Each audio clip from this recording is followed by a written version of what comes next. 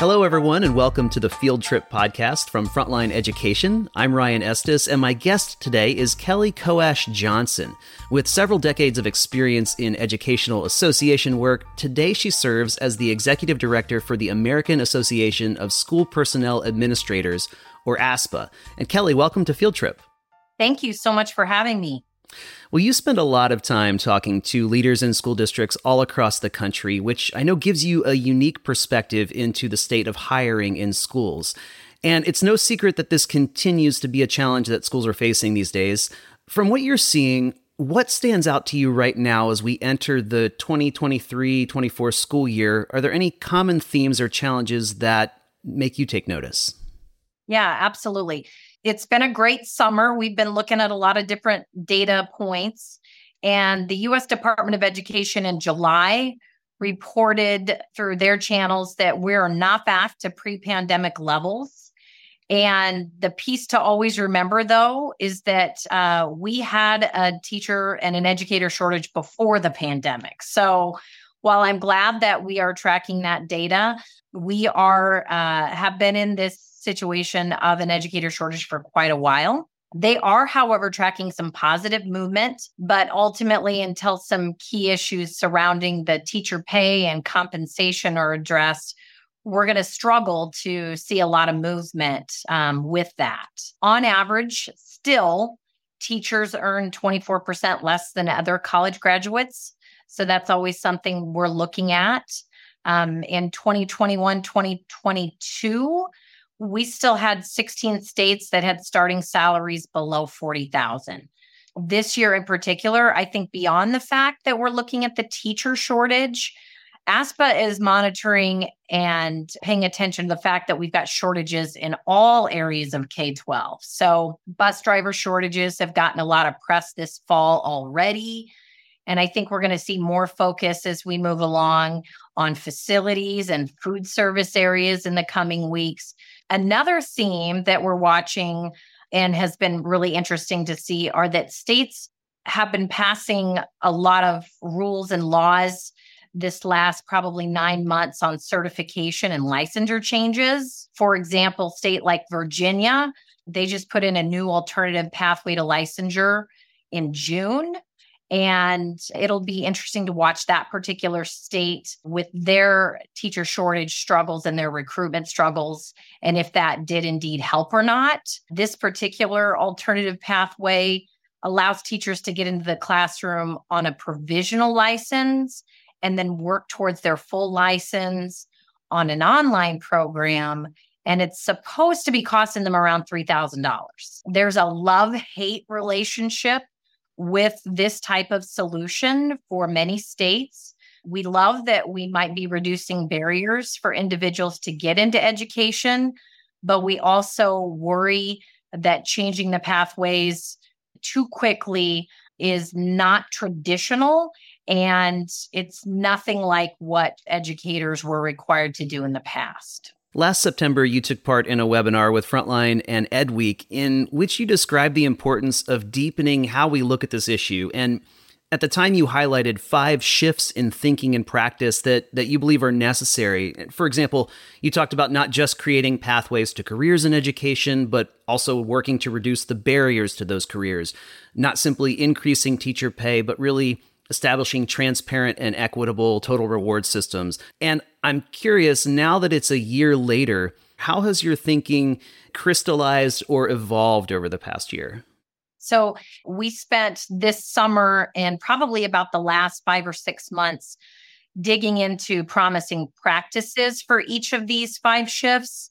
And what I think we've noticed is that a lot of the action around these is occurring in the area of reducing barriers.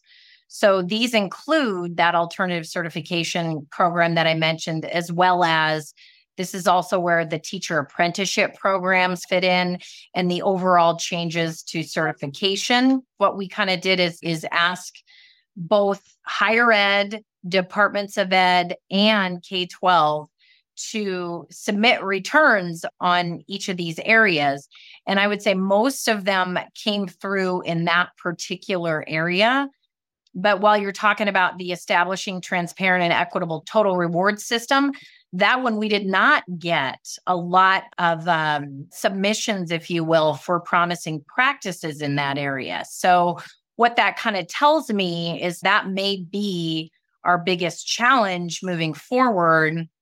If we look at these shifts, people are struggling with that, how to do it, when to do it. But we're even just looking for flexible staffing model examples or incentives. And so those are coming in a little bit here and there, but a lot of the transparent offerings and the employee-centered total reward strategies are pretty out there, if you will, for folks to really wrap their brains around. For those of our listeners who are listening to you speak and saying, okay, I'm facing this issue right now, this year, whether I'm going into 23-24 and having trouble filling my vacancies, or saying, I need to already begin looking to next year to really lay the groundwork for making sure I'm fully staffed at that point. I just need something that I can do now that's going to move the needle a little bit. What would you say to that? Right. No, that's a great question. So number one, ask, right? Because I think that's the one thing that is always I didn't think about that. You got to ask your current folks now. We are seeing some amazing growth based upon stay interviews and employee interviews overall, and asking what would it take to get you to be able to stay in this position, and or what would it take for your colleagues to want to come and work for our district? Maybe it's a flexible staffing model. Maybe it is a matter of I can only teach in the mornings because I have an elderly parent that I have to take care of in the afternoons, or I have a childcare situation. And those are things that I think we might be able to make some headway on, but we have to ask because we make assumptions, but we don't have the actual conversations to back those up. I believe that retention is the new recruitment. Before we really look at recruitment strategies, sometimes we need to make sure that our retention strategies are where they're at. So some of my favorite promising practices from districts are things on like novice teacher mentor programs. For example, Putnam County, Florida, developed a mentor program that has resulted in a retention rate of 89 to 93% in the past 5 years. That's amazing. And if they've got that retention rate, that's going to affect how they recruit, because folks are going to pay attention. They're like, oh, Putnam, they have that really awesome mentor program for their new teachers. I want that. So it works in recruitment as well as the retention piece. I've also seen some really good work with the Grow Your Own programs to work for retention as well as recruitment, believe it or not. For example, I think it's the Michigan Department of Education is leading a multimedia campaign to improve their retention and their recruitment for new folks by doing a welcome back campaign.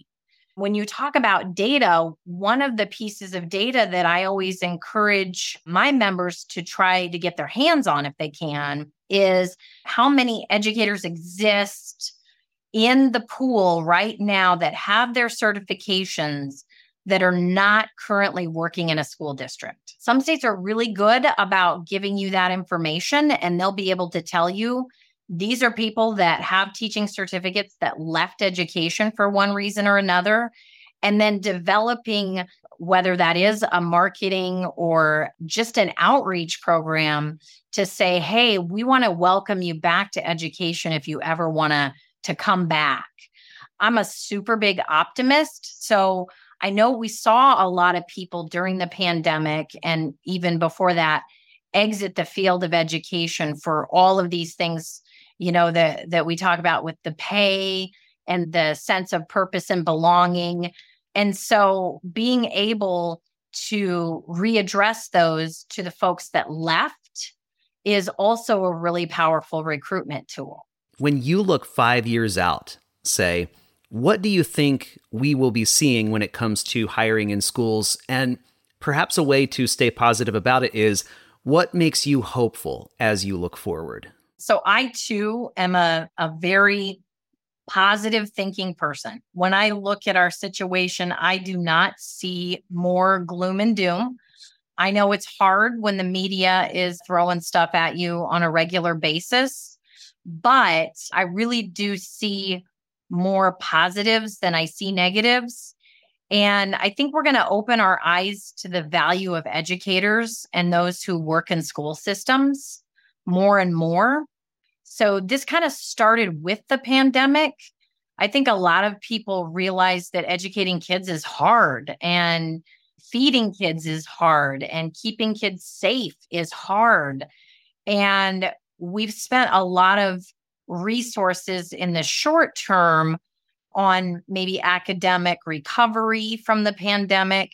And now I'm hoping in the next 5 years or sooner that we'll see a shift towards using some of those resources on our workforce. I don't necessarily think we're going to see a huge increase in the number of people that want to go into education yet in the next 5 years. But I do think we are going to see some great work with retention of educators and that move back to education from those that left. It's hard to be an educator, and I really think that some very important people are figuring that out, and hopefully they have the ability to work towards improving that. And when I mean they, I mean your state departments of education and your state lawmakers. So the two issues that really affect education and human capital leadership in schools are teacher pay and teacher certification. And both of those items are very state-driven items. So making sure that state lawmakers understand those and also understand where maybe they sit in the grand scheme of things will help move that needle just a little bit every year. Once again, Kelly Coash-Johnson is the Executive Director for the American Association of School Personnel Administrators. Kelly, I really appreciate your time. Thank you for speaking with me today. No problem. And shameless plug, I will give a shameless plug. We are about ready to release our next magazine, which is open to members and non-members. And I had the opportunity to see that firsthand. And there are some amazing articles on recruitment and retention from a variety of different school districts and experts. And so plug for AASPA, that magazine's coming out. So take a look at it. Field Trip is a podcast from Frontline Education, the leading provider of school administrative software. That includes Frontline Recruiting and Hiring and Frontline Central, designed to help you quickly recruit, hire, and onboard great talent. For more episodes like this one, be sure to subscribe to Field Trip anywhere you get your podcasts. For Frontline Education, I'm Ryan Estes. Thanks for listening, and have a great day.